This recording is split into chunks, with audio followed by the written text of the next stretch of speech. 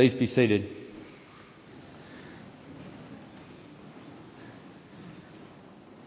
Let me pray for us before we explore Ecclesiastes 4 together.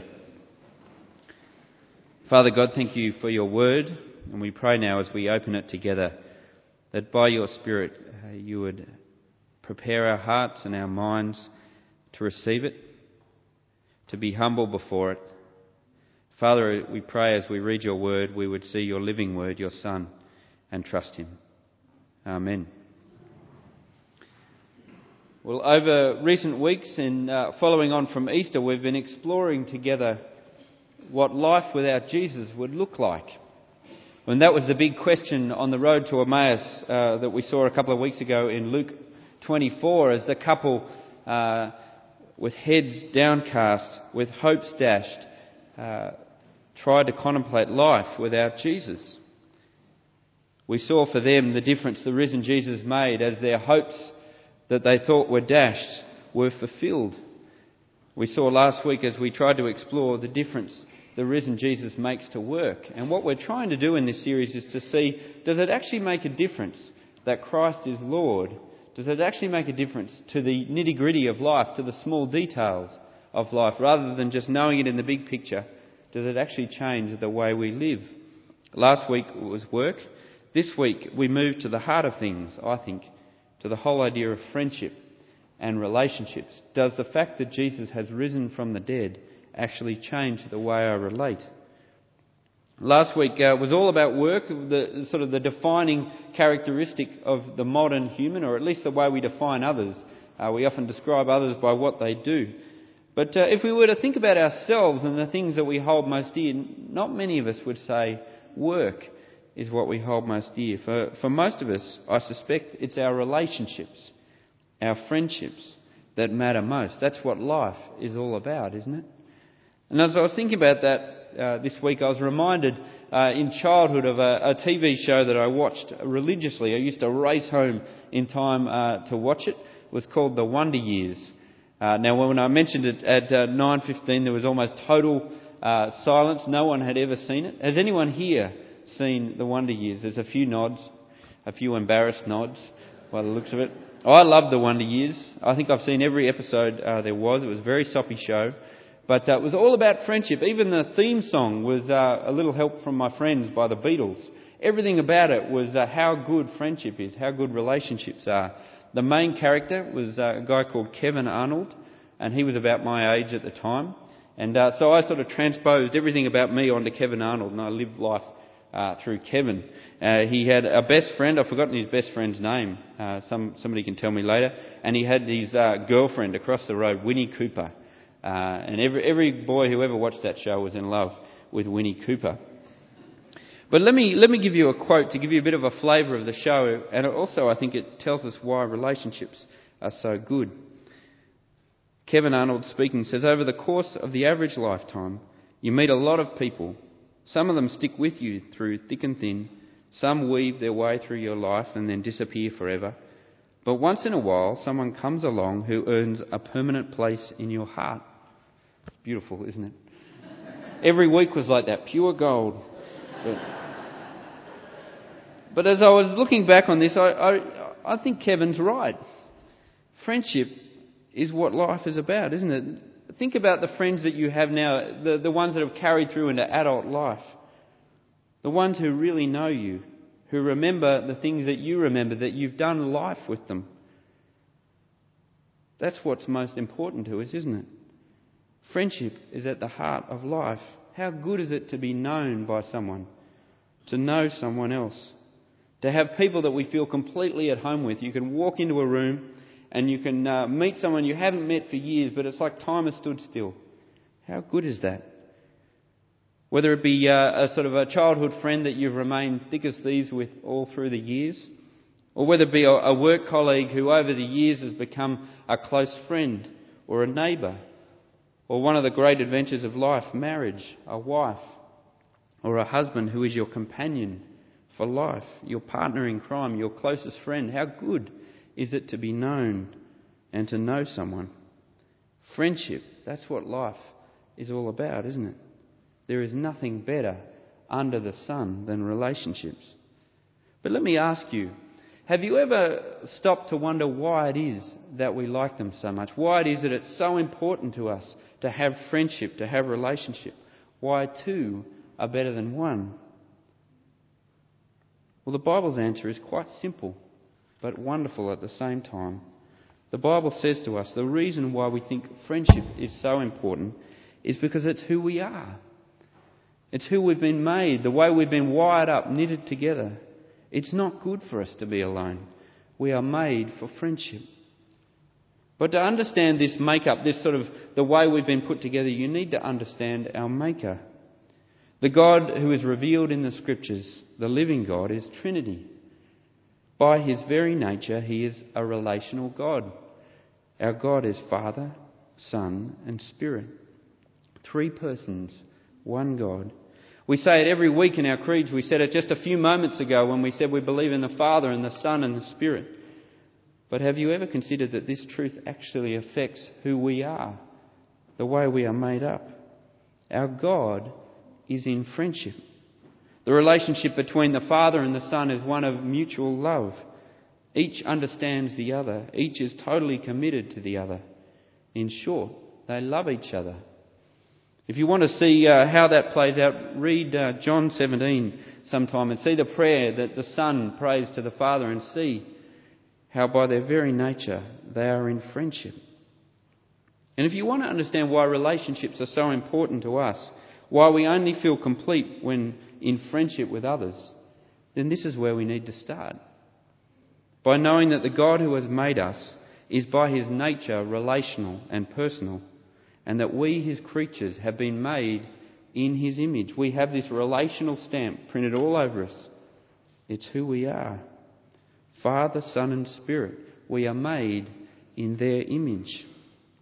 And so given this reality, if you look all the way through the Scriptures, again and again, as far as God is concerned, our nature and our purpose as human beings is all to do with relationships. In the earliest chapters of Genesis, as God is looking over his creation and repeatedly says how good it is very good, he looks and sees man alone and he sees something that is not good. It is not good for man to be alone. He says, I will make a suitable helper for him. God knows we need a companion, a friend, one just like us. You see, that's what's so special about friendship, isn't it? It's like C.S. Lewis says, friendship is born at that moment when one person says to another, what? You too? I thought I was the only one. And that's what happens when Adam sees Eve. Here is one just like me, a suitable companion, a friend. And so right from the basement of time, God says to us, the fundamental social unit is two, not one. And what our passage today does, Ecclesiastes 4, is it affirms this. It reminds us again that two are better than one. So if you don't have it open, it's worth turning to it now. Page 671, Ecclesiastes 4, page 671. And we're going to start by looking at a poem in the middle of it, verses 9 to 12, where Solomon, the writer of this book, affirms what we've been thinking about so far, why friendship is so good. And he gives us 5 reasons why it's so important. The first of those we see in verse 9. Quite simply, two are better than one because two are more productive than one. They can do more things together. The image here is almost of business partners, two people in some sort of enterprise together. Quite simply, you can do more together than apart. It's true in life, isn't it? Last Sunday afternoon I had a few hours off, and so I headed to IKEA in Leeds, and I made the poor decision of heading to IKEA on my own. Now, IKEA should never be done on your own. It's just not a smart decision at all. And if you go to IKEA, you'll see that almost nobody is alone at IKEA. They go there, a couple goes there together, friends, whoever it might be. You don't do it alone, because what happens is you get whatever you've bought and you get it back to your car, and all of a sudden you realise you have this giant flat pack and you're on your own and you've got no chance of getting it into your car, and you look around you and all around you is pairs doing this work. Two is better than one. The Bible says to us, relationships don't just feel good, they work, they make sense. He goes on in verse 10, two are better than one because they can help each other out. If one falls down, his friend can help him up. But pity the man who falls and has no one to help him." Such a simple illustration, isn't it? And yet it makes sense. It's not good to be alone. Who's going to help you if you fall? He goes on with another reason in verse 11. Two can provide comfort for each other. And really, verse 10, verse 11 and 12, we've got almost this image of two travellers on a journey. Firstly, if one falls over, the other can pick him up. And now in verse 11, at the end of the day, if they don't have anywhere to stay, they can at least keep each other warm. This whole idea of comfort is so important to us, isn't it? The idea of not being alone when we need help.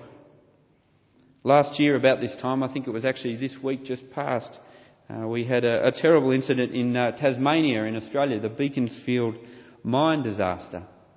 I'm not sure if it reached here, but really it was late April. The mine collapsed on 17 of the miners. One was killed instantly.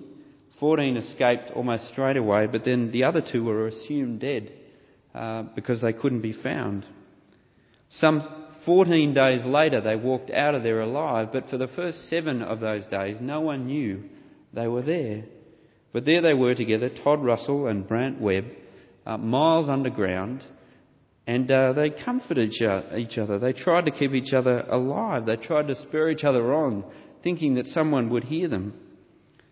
They only knew one song between the two of them. It was Kenny Rogers, The Gambler. Not a great song, but it's the only one they knew, so they sang it over and over again to each other. And one of them had a muesli bar, so they shared that. They wrote letters to their family on each other's clothes. 2 are better than 1. Solomon goes on in verse 12, 2 are safer than 1.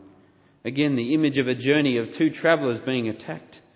2 have a chance of defending themselves. 1 is easy prey. And again in the Bible we get these images of friendship, how good it is to have someone who protects us. You see it with Paul when he is arrested in Rome in 2 Timothy 1. Virtually everyone has deserted him, and there he is in Rome, and his great friend Onesiphorus chases through Rome looking for him, desperate to help him. You see it with David and Jonathan as King Saul is trying to kill David. His great friend Jonathan warns him. 2 are better than 1. And then finally at the end of verse 12 we get this great phrase, a 3-cord strand is not easily broken. And at this point, this passage is often read at weddings, and I suspect at this point over-spiritualised. The idea of a couple and then God is the 3rd strand. But I don't think the passage is actually saying that at this point. It's just telling us how good relationship is. 2 are better than 1. 3 is even better. You think about all the reasons why 2 is good that we've been given in verse 9 onwards. They're all even better with 3. They can produce more. They can help each other out more, comfort each other. They're safer. Relationships are good. They make sense, says Solomon.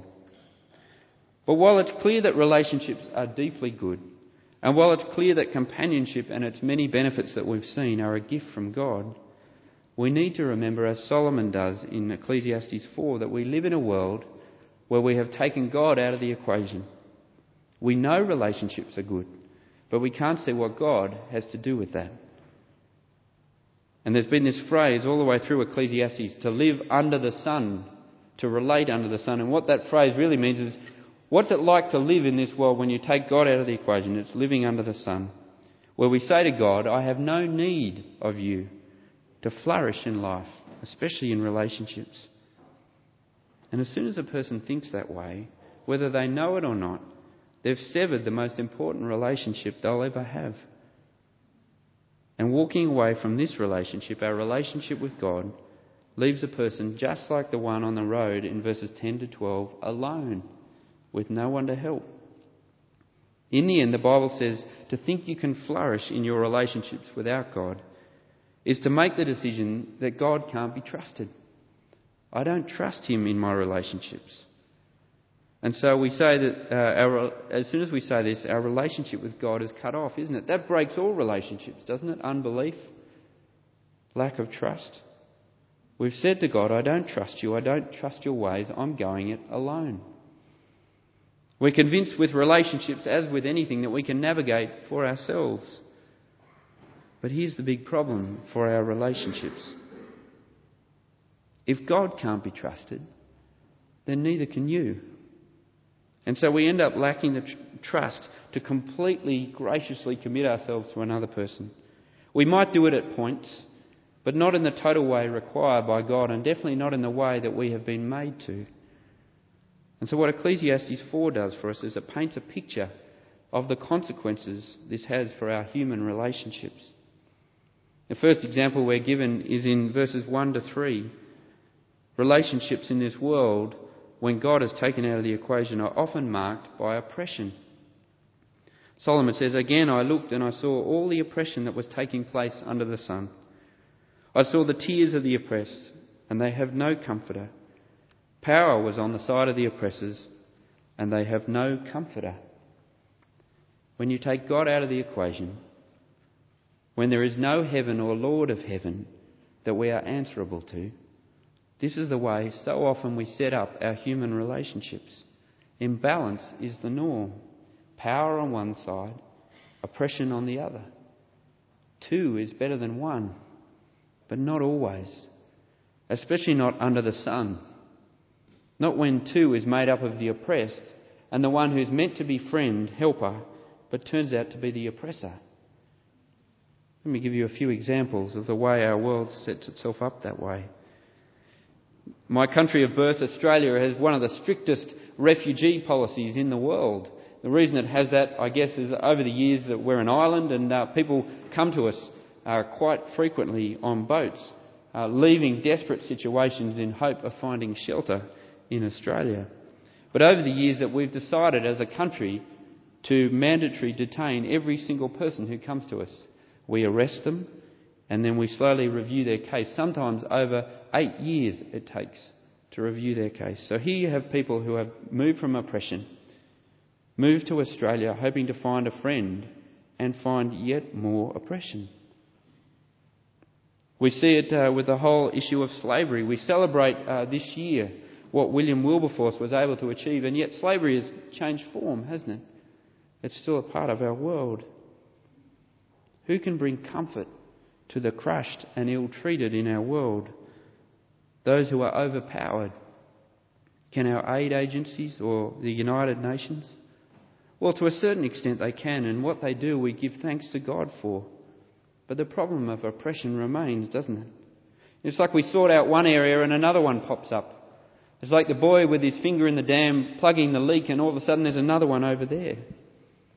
We don't have the capacity or the inclination. We don't trust each other enough. Take, for example, the whole issue of the Drop the Debt campaign. Many nations who have money owed to them decided not to sign up because they didn't trust that the other countries would use the money wisely. Take God out of the equation. And what hope is there for the oppressed? Who can bring comfort to them? Who is their friend? It's not good to be alone, but even worse is being together and being totally crushed by the one you thought was friend. And so Solomon, seeing this, do you see what he says in verses 2 and 3? He says it's better to be dead than be in a relationship like this. Even more, verse 3, it's better to have not even been born.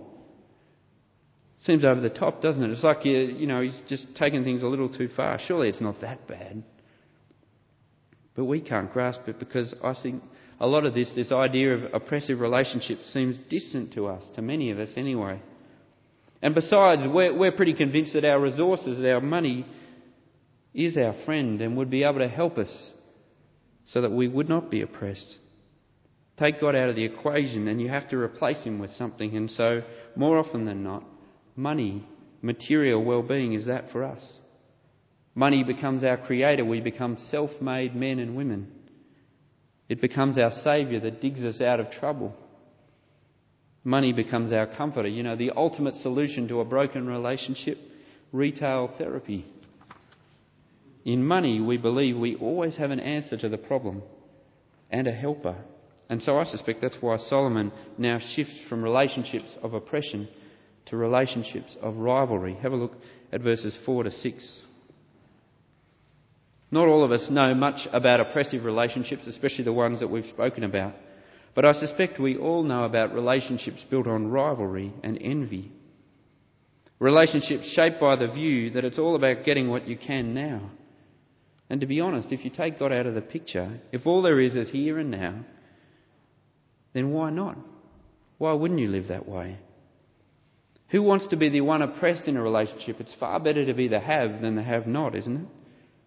And so we look around us and we see those who've got and we want it. We can so easily move from being friends and companions to being the competitors of those around us.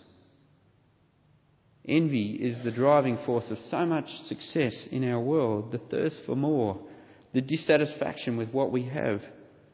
That's what Solomon sees in so many relationships around him.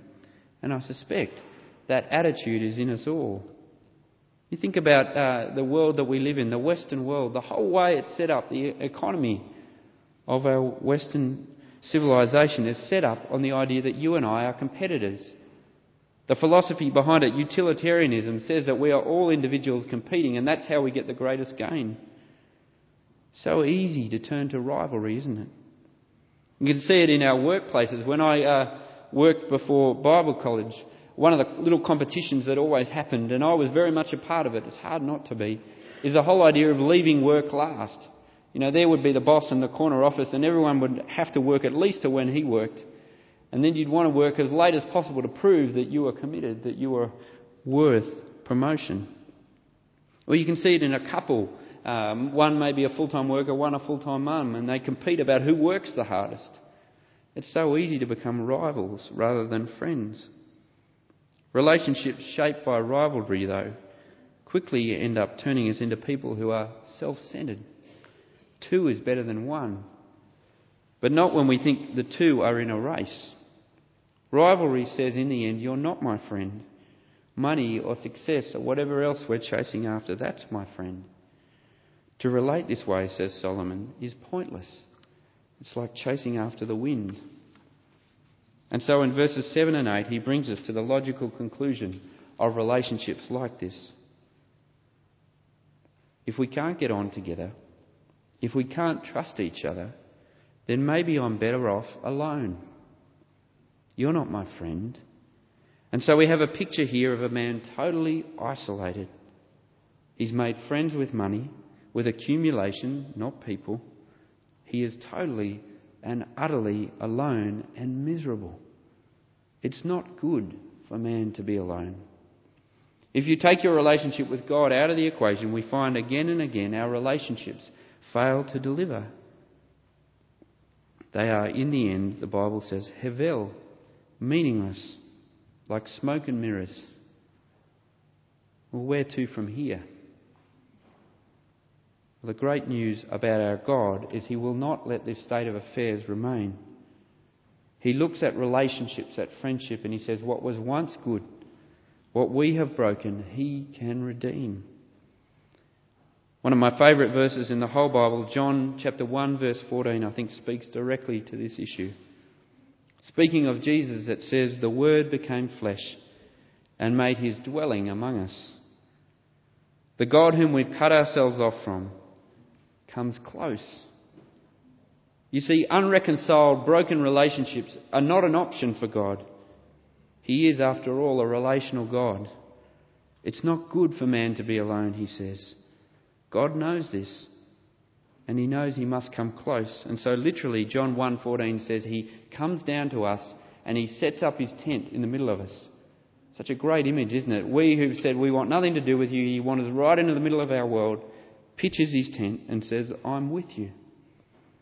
And hear this, he comes not as oppressor or as rival, but as friend, a true friend. John chapter 15, which was read out earlier, says, greater love has no man than this, that he lay down his life for his friends. Through the death of Jesus, our God has rewritten the whole relationship rule book. We treated him as enemy. We treated him as nothing. He comes to us as friend and gives his life away. It's not the human way, is it? We have our limits where relationship is broken and we say no more, whether it be at work, We get so frustrated with someone, we say, I just can't be around that person. Or even more seriously, in marriage, we can say that. We can say, enough is enough. But not so with God. Not so with God. He offers himself completely to us and for us. And he gives us the ultimate proof why we can trust his love. Why this is a relationship we can't possibly do without. Solomon says if one falls down, his friend can help him up. Greater love has no one than this, that he lay down his life for his friend. You and I were very much in the ditch, having cut ourselves off from God, being surrounded and even being involved in relationships marred by oppression and rivalry and individualism, and all with the sentence of death hanging over us. We had fallen down in the ditch very much. But God is not like us. He will not give up on us. Even though we're in the ditch, he looks on us and he sees a friend. What a friend we have in Jesus.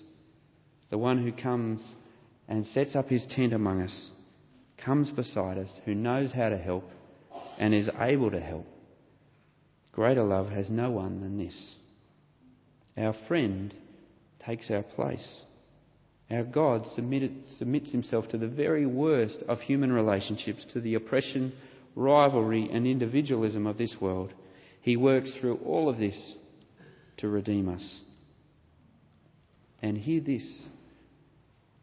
Jesus, our friend, who laid down his life for us, he has a friend, his Father, whom he trusts, who loves him very much and will not abandon his Son to the grave, but instead, as Colossians says, raised him up from the dead, freeing him from the agony of death, because it was impossible for death to keep its hold on him. And with that news, with that declaration, it is true, Christ is risen. We have opened up for us a whole new way to be human. We are freed from the futility of death, and we are freed from self-centered relationships. You see, with Jesus' resurrection, God calls on us to start all over again. Having got ourselves into the mess in the first place by not trusting him, he says to us, trust me. John 15:14, you are my friends if you do what I command, says Jesus. This is what friends of God do. To live this way is to say, I don't just live under the sun, I live under heaven and the God of heaven. I do what he says. Why wouldn't you? He's your friend. Relationships with Jesus are meant to be radically different because of this. In the words of 2 Corinthians 5, we're told that we are now hemmed in by this love that God has shown us. Everything we do is hemmed in, fenced in by this love. It means I don't just live for myself anymore. I don't just do whatever I please. I live for Jesus because I know he is utterly committed to my good. It means, again in the words of 2 Corinthians 5, that I see the world differently, not as rivals, but as friends whom I am called to love as I have been loved. And it means, in the words of Colossians 3, that my heart, my eyes, my attention is now on heaven, not on the things under the sun. It means that the characteristic relationships that I had under the sun have no place in the way I relate now. In fact, those things like oppression and rivalry and greed, are to be put to death. We're told, get rid of them. We used to walk that way, but that just leaves us in the ditch alone. God says, get rid of them. And it means I now have a whole new set of characteristics that I'm to put on that will radically reshape the way I live. Characteristics modelled after the friend who heard my cry for help. It means establishing relationships with others where I'm utterly committed to their good. It means putting on things like compassion, kindness, humility, gentleness, and patience. And if you think that won't make a difference, try putting them on more and more and see what a huge difference it makes to your relationships. Finally, and this is most important for us, because we're going to fail to do that again and again, it means bearing with one another, because we know that we're going to fail. The answer in human relationships, the answer in relationships under the sun is when we fail each other, we say, that's it. But not so with God. He calls on us to forgive each other as we have been forgiven. And above all, we are to put on love, which binds the whole thing together, because we know that two are better than one. Let's pray.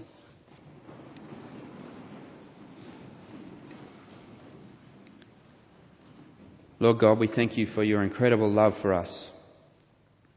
We thank you that you have proved that love by laying down your life for us.